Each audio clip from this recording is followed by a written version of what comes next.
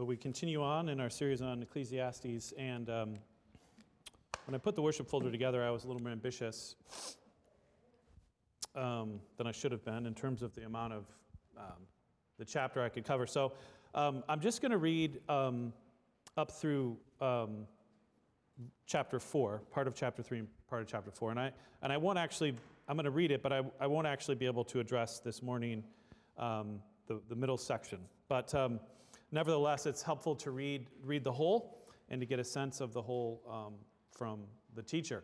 So our scripture reading this morning is a couple verses from chapter 3 and then chapter 4.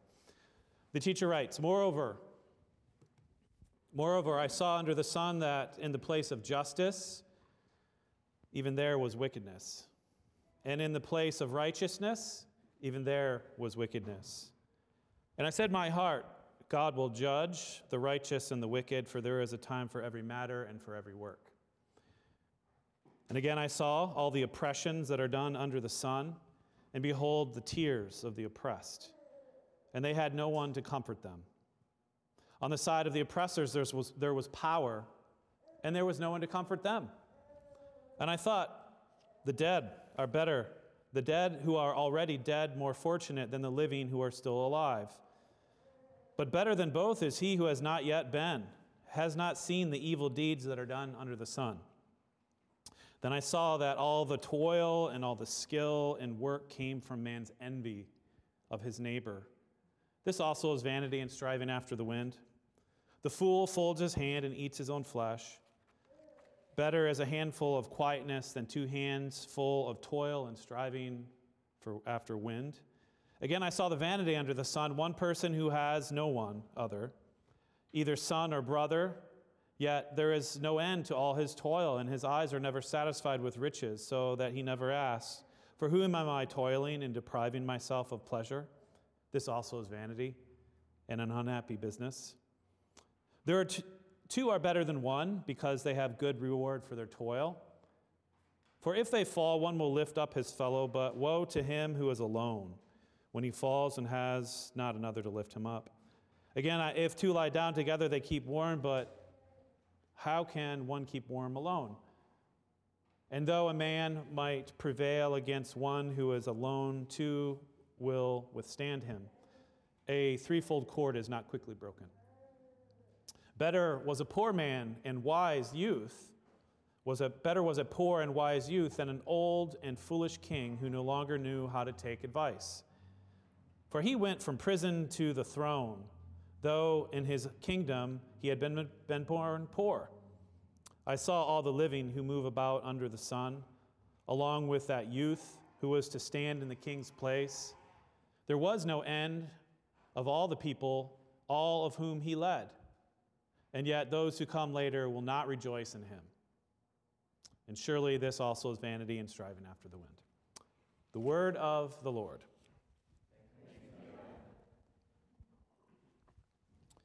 Pray with me.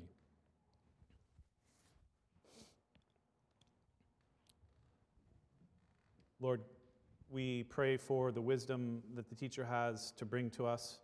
Sometimes it is a difficult and heavy burden to consider the difficulties of life, the difficulties that he presents to us. But Lord, we know that we can be honest with ourselves, honest with the world the way it is, no matter how difficult those truths, knowing that in the end is not despair, but hope and joy because we have you. Lord, so this morning, help us to reckon with the world as it really is and its brokenness, but how to live in that world with hope and joy. And so be with us this morning. Continue to be with us in this Lenten journey. We pray in the name of Jesus. Amen.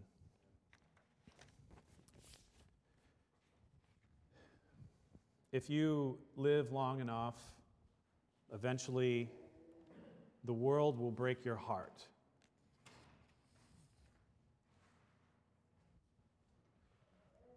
Life under the sun is filled with brokenness and loss, misery, injustice,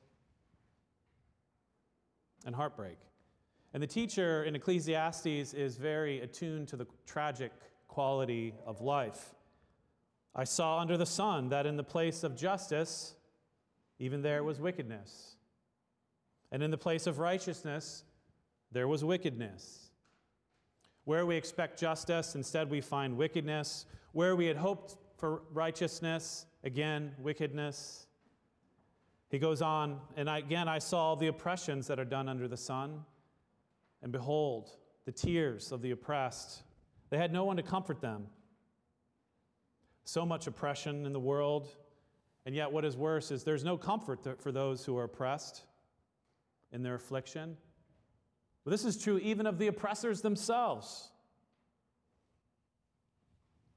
On the side of the oppressors, there was power, and there was no one to comfort them. Even in their power, the oppressors cannot find comfort. The misery of human existence can be so overwhelming at times that the teacher muses that it is better not to be alive at all. And I thought that the dead who are already dead, more fortunate than the living who are still alive. But better than both is he who has not yet been born and has not seen evil deeds that are done under the sun. This is a shocking statement, is it not? The misery of life can sometimes be so oppressive and so difficult that it is better to be dead than alive. Better, in fact, not to have been born at all. Now, this is not a recommendation for suicide, nor is it a devaluation of the gift of life, but it is an honest emotional response to how hard life is. Sometimes life is oppressive. It is miserable. And it makes you feel as if you wish you were dead. Have you ever felt this way? I have, many times. And I know you have as well. Perhaps some of you feel that way right now. To admit this is not, again, to be suicidal or to reject the gift of life, but it is in an emotionally honest way that we respond to pain in the world, a recognition of the painfulness of life. And the teacher, by naming this and calling it out, gives us the freedom to honestly talk about it. Remember that the book of Ecclesiastes is a book of wisdom, and the goal of that is to make us wise. The wise person is a person that has learned to live skillfully in the light of the way the world really is. Wisdom is learning to live skillfully, to live a life that is aligned with the world that God created and how He designed the world. Wisdom is a reality-based phenomenon. It is not about theory, but living. It is not present us with an ideological picture of the world that we hope or that we want it to be, but a picture of the world as it really is, as it really functions. The problem, though, and this is the distinct contribution of the book of Ecclesiastes, the problem with the world, though, is that it no longer functions the way that God originally designed it to function. In some ways it does, in some ways it doesn't. There are glitches in the system. Glitches in the system. The world is still God's very good creation. But you could say the world has been infected by malware. What Paul says in Romans 8, verses 20 through 23, I'll remind you. Paul, reflecting on the glitches in the system, he says the creation was subjected to futility, Hevel. The creation was subjected to futility not willingly, but because of him who subjected it, in hope that the creation itself will be set free from its bondage to corruption and to obtain the freedom of the glory of the children of God. For we know that the whole creation has been groaning together in the pains of childbirth until now, and not only creation, but we ourselves. See, Paul in his use of that word futility is really, this is the only explicit mention or allusion to the book of Ecclesiastes in the New Testament, because that word futility, translated back into the Old Testament, is that word hevel, vanity. And you could think of the whole book of Ecclesiastes as a commentary on these 3 verses of Paul. The teacher is explaining to us in detail the content of the bondage and futility that Paul points us to. He is explaining to us why we experience the world in such a way that it is disappointing, and there's brokenness, and there's so much misery. And it's not just because human beings have fallen, but that creation itself exists under the curse. Ecclesiastes, the teacher, wants to help us to come to terms with this kind of world. And for the teacher, there's great wisdom in understanding the brokenness of the world. But it is a strange and difficult wisdom. What is the wisdom of knowing the misery and the futility of the world? See, at the heart of the teacher's wisdom is learning what it means to align ourselves with the world we actually encounter. Not the world we hope for, not the world we want, but the world that we actually encounter. And it's a very frustrating experience. Have you ever driven a car that is badly out of alignment? Alignment is something on the front of your car that keeps it going straight. But if you've ever driven a car that is badly out of alignment, it's always pulling either to the right or to the left, and you're always wrestling with the steering wheel, lest you take your hand off the steering wheel for a second, and you're getting pulled out of your lane and into other cars. For the teacher, there is a fundamental misalignment between our expectations and our desires of the world and the way the world really is. And so living is a kind of learning to drive a car that is permanently out of alignment. Our expectations and our desires of the world are constantly causing us to crash into trees, barriers, guardrails, and other cars. And the reason for that is because our original alignment with creation was to the world as a garden. The first human beings were created in a garden. The garden, Eden, is a primal memory that all of us carry around. It's deeply etched in us. You could say it's part of our design. And to be clear, for the Bible, when it speaks about the garden, it's not simply thinking of a place, some lost place that we could find. The garden is not so much a place, but an experience of the world. The garden was an experience of creation, the original creation prior to the fall, as a place that was filled with innocence, vulnerability, love, meaningful work, safety, pleasure, abundance, fruitfulness, freedom, harmony. That was our original experience of the world, and that describes the garden. And all of this was possible because God was in the garden. It was the presence of God in the garden that made all of these things possible for us to experience the world in right relationship with God. But when the human heart fell out of alignment with its creator, all of creation fell out of alignment. We don't live in the garden anymore. We live in the ruins. We don't live in Eden anymore. We live east of Eden. In the Bible, in Genesis, early chapters of Genesis, east of Eden is symbolic of human beings leaving the presence of God. And so when Adam and Eve were expelled from the garden, it says they went east of Eden. After Cain kills his brother Abel and he's cursed and he's exiled from human community, it says he went east of Eden. To go east of Eden is to move out of the presence of God. It is to move further and further away from a relationship to creation in the light of who God is. And what the teacher is giving us account of in this book, and especially in this chapter, is he's describing for us our experience of creation east of Eden. We don't live in the garden, we live in the ruins. And the teacher, in a sense, is grabbing us by the hand and he's giving us a tour of the ruins. Now, don't misunderstand me. To say that creation and our experience of creation as a ruins is not to say that the world has ceased to be God's good creation. It still very much is. Or to say that it's still not a majestic and beautiful place. It's not a place that we should invest and enjoy. Not at all. But to say we live in the ruins is to describe how we actually experience the world. We don't experience the world as a garden.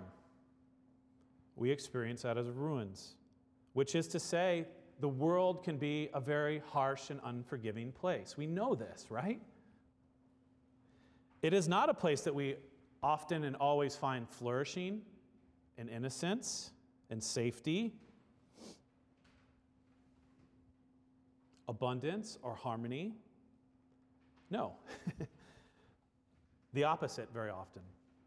Living in the ruins is what it means to live in the context of a creation that, in the words of Paul, has been subjected to bondage and futility. And that's what the teacher has before us. He's giving us an explanation of that. Now, one of the central themes that we find in this chapter, and it runs from start to finish of the whole book of Ecclesiastes, has to do with the fundamental injustice of life. The world as a ruins is a world that is unjust and unfair, a world that is bent. Now, we don't need to be told that the world is an unjust place. Many of us experience it firsthand. We all see it nearly every day if we're paying attention. But what we need from the teacher is help coming to terms with a world of injustice. He confronts us with a very difficult truth that I think is very hard to accept. And for me to say this, I paused a lot and thought a lot in this sermon because this is a deeply, deeply heretical truth. And some of you might think that I'm not even Christian in what I say here. But what the teacher has to say to us is this: perfect justice is unachievable within the ruins. Justice is an impossibility east of Eden. A garden can be perfected, a ruins cannot. And the teacher chronicles for us through the book many, many injustices and oppressions of the world, but he holds out little to no hope that we can eliminate them or overcome them or change them. We cannot change the world.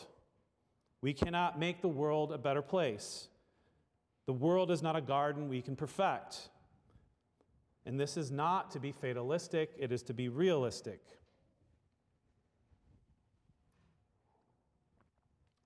Now, this is the point that the teacher makes about the absence of comfort for those who are oppressed and even for the oppressors. To say that there's no comfort for anyone is to say that humans are ultimately powerless to change the situation of the world to make themselves comforted.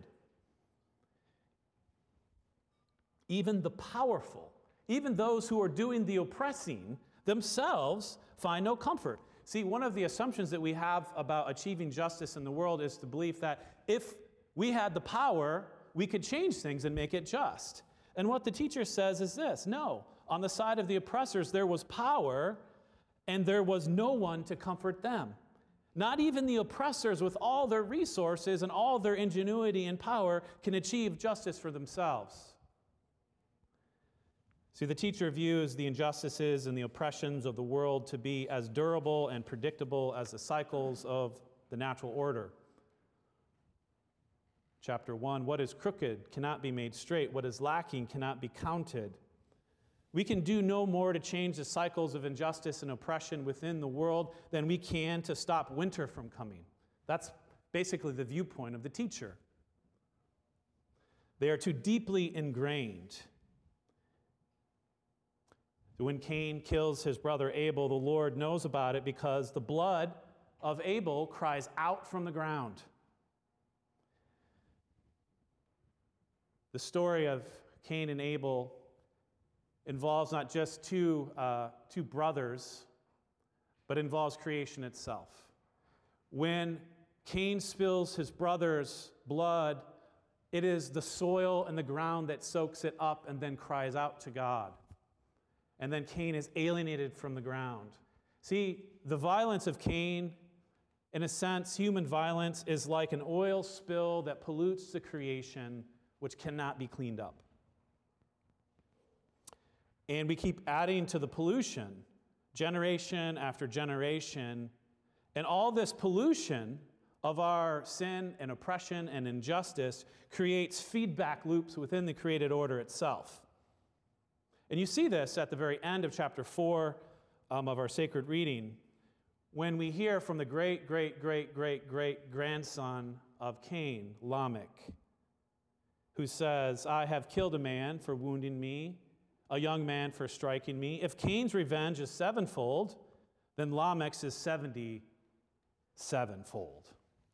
Violence begets violence, injustice begets injustice, and we are largely powerless to disrupt the cycles. Now this, I know you're waiting, okay. I want us to stew with this for a bit. See, this claim and this thinking challenges one of the central tenets of being a person in a modern liberal society, which is all of us, whether you're conservative or liberal or wherever you find yourself politically, which is the myth of moral and political progress. See, we all carry this very, very deep inside of us. And the story at the very end of the chapter, this strange story that it's somewhat difficult to translate from the Hebrew and understand, but I think the point is clear. It is the story about the young, poor youth that is wise, and the old, foolish king, which challenges this whole idea of progress. The old, foolish king was once a young man who was wise. But now he is the old, foolish king. He's no longer able to take advice. And the teacher reflects on another poor yet wise youth who would be better than this old, foolish king who's been compromised by the system and is overly institutionalized. Even though he's more experienced, the poor, wise youth, he ascends to power. He takes over the kingdom. He gains a great following. He leads many people. But in the end, what happens to him? He becomes like the old, foolish king who's never able to take advice. And the teacher concludes, and when he's gone, nobody rejoices in him. Right? Surely this also is vanity. What is the teacher saying here? See, the teacher, he's challenging the hope that we put in new political leaders, right? New political movements. Be the change. Change you can believe in, right? And what he's saying is that, you know what? Poor, young, wise, energetic leaders go in, they get elected, and they're going to change things. And what eventually happens is they become like the system they want to change. And again, this seems like a very cynical view of the world, but I mean, if we're really honest, if we know even American history, we know this is how it works, right? This is human nature. They can't rule any better. They can't seem to make a whole bit of difference from those who came before him. Now, where does this leave us? Where does this leave us when it comes to our pursuit of justice? Let me be clear. To say that justice is unachievable is not to say that we should stop seeking justice. To say that justice is unachievable is not to say that we should stop seeking justice. I'm not arguing against justice. But the recognition that ultimate justice is out of reach has to change how we pursue justice, how we talk about justice, what we can expect of justice in this world. See, the various political orders of the modern world are mostly built around a belief in the perfectibility of the world, a belief in the world as garden, a belief in a kind of utopian understanding of the world. And it goes like this. It is, if the right people get power with the right ideas and the right strategies, we can implement and make a just society. But history demonstrates that utopian thinking, when it takes over, creates and unleashes upon the world even more terror and injustice than what came before.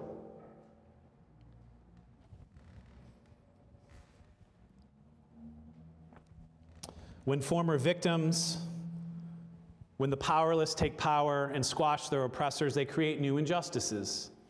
And again, the cycle starts all over again. This begins in the French Revolution. You see it throughout the 20th century in Nazi Germany with the Bolshevik Revolution that led to Soviet communism, and Maoist China and Vietnam and in Cambodia. You could name many more. The 20th century was the bloodiest century in human history.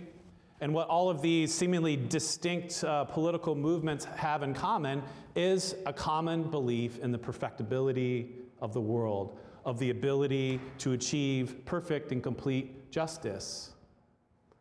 I would say that cancel culture, the development of cancel culture today is a reflection of a belief in the perfectibility of the world. Now, I'm not making an argument against seeking justice.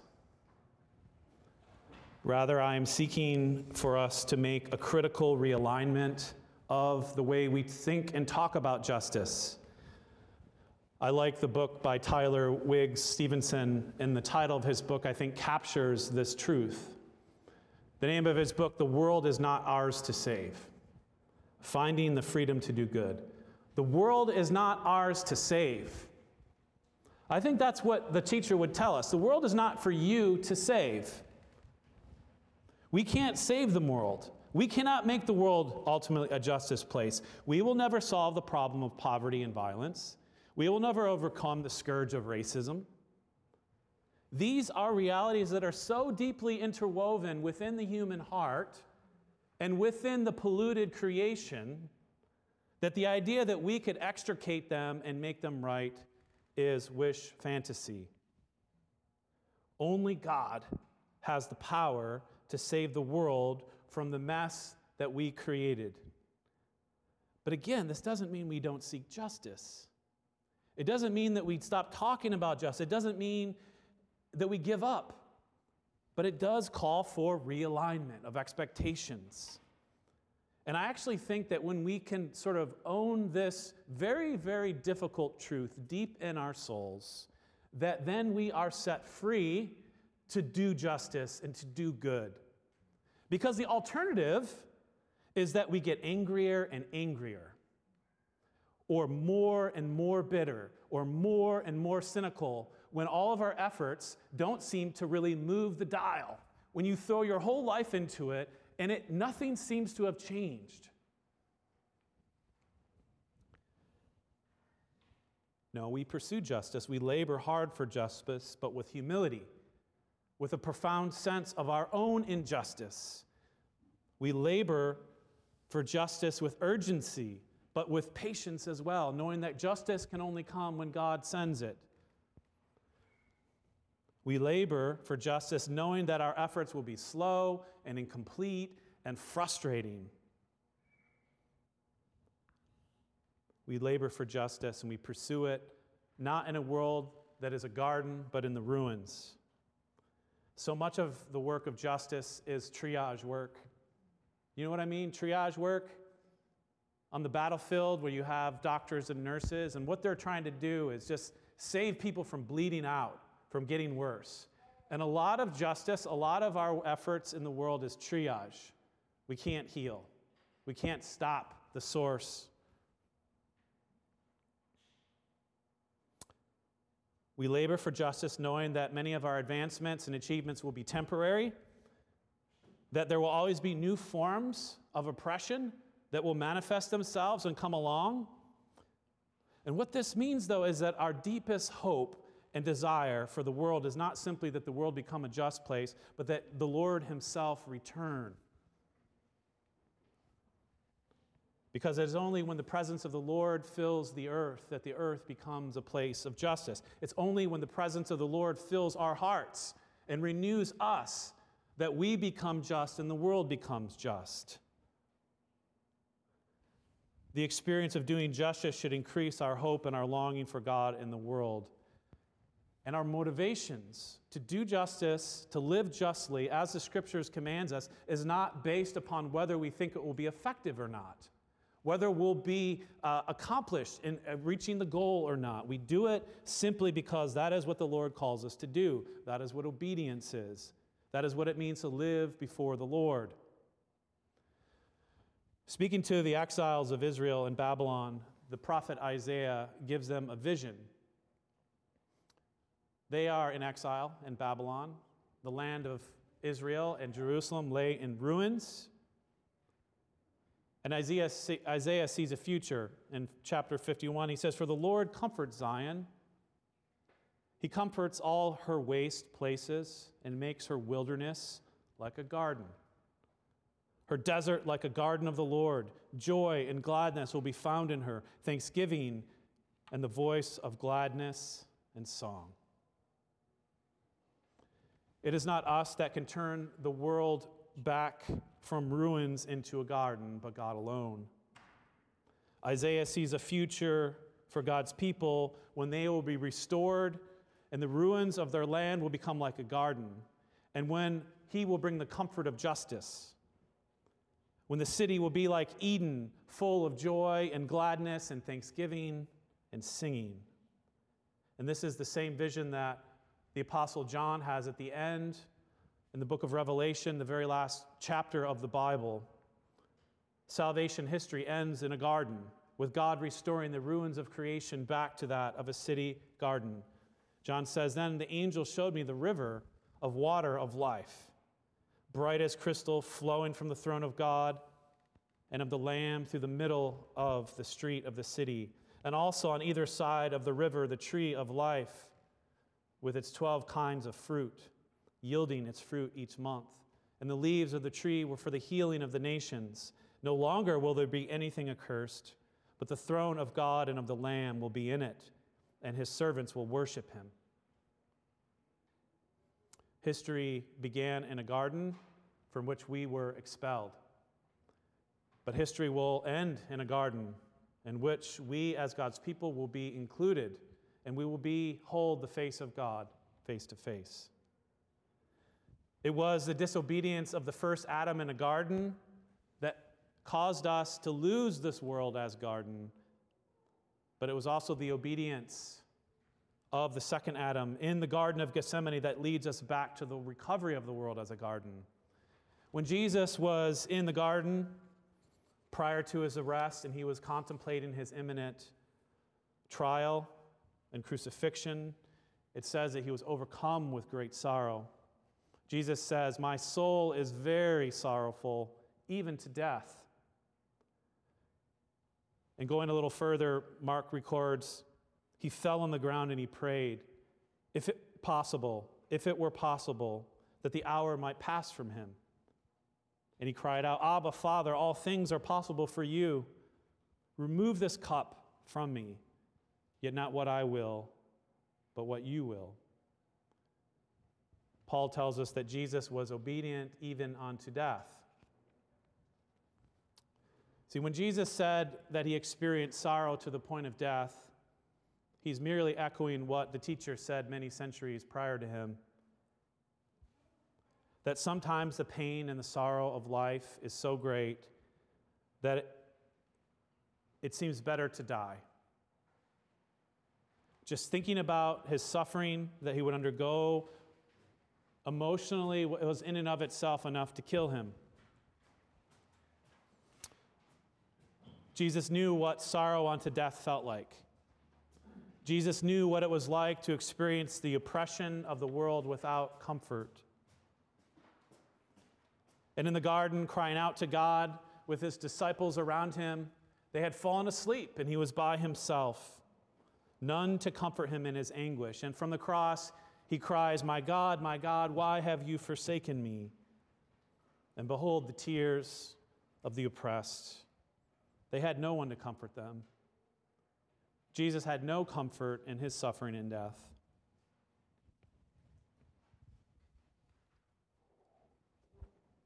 The teacher has an image of God as the sovereign creator, the director of history, the judge of the living and the dead, a God whose ways are mysterious and inscrutable, but what he does not have is an image of God as the comforter. He never uses the personal name of God, the word Yahweh, which is God's personal covenant name. He always uses Elohim, which is a generic name for God. God is distant to the teacher. He does not know the comfort of God. He knows that God controls everything. He knows God will judge, God that was creator, but he doesn't know God as comforter.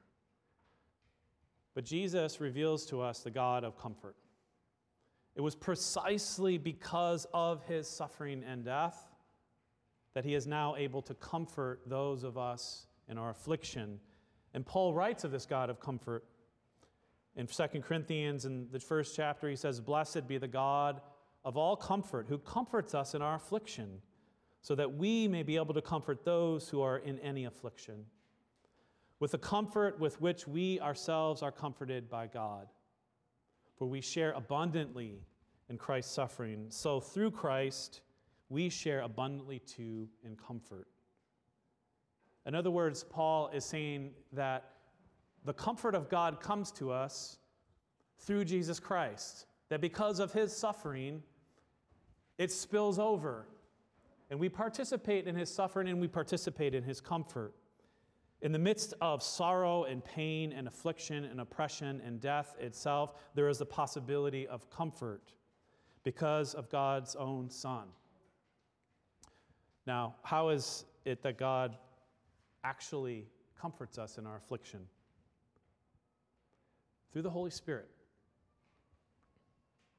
Jesus called the Spirit the Comforter. Through the indwelling presence of the Spirit of God, he comforts us with his presence. Remember, what made the garden, what made the garden a special place was not all the amenities. It was the fact that God was there. And that what Jesus Christ achieves for us in the garden and by his death is he achieves for us the gift of the Spirit, which he then sends to us, such that we begin to experience the presence of God in the midst of creation again. It is a presence of the Lord that begins to allow us to experience the world again as a garden. Not in full, but as in spring. Those couple daffodils that come up, there's lots of dirty, nasty snow still on the ground.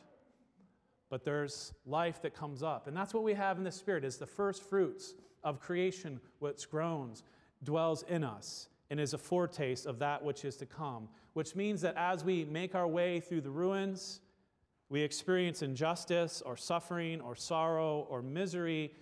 Even as we taste those things, we can still taste the joy of the Lord, which is our strength.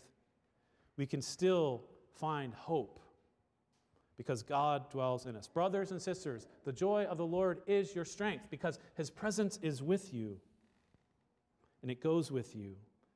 Just as Paul said, God's love has been poured out in our hearts through the Holy Spirit, who has been given to us. Amen. Let's pray.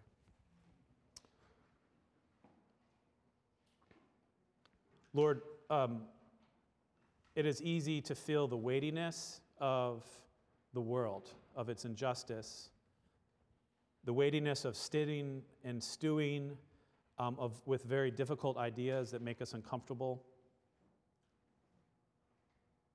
and that in some cases push us to a breaking point. But Lord, even as we feel the weight of the world, I pray that more so that we would feel the weight of your grace. We would feel the weight of your love that would be heavier and weightier and more glorious than any of the injustices or oppressions or sorrows that we carry. Lord, magnify your love and your presence. Help us to know that you are with us. We pray in the name of Jesus. Amen.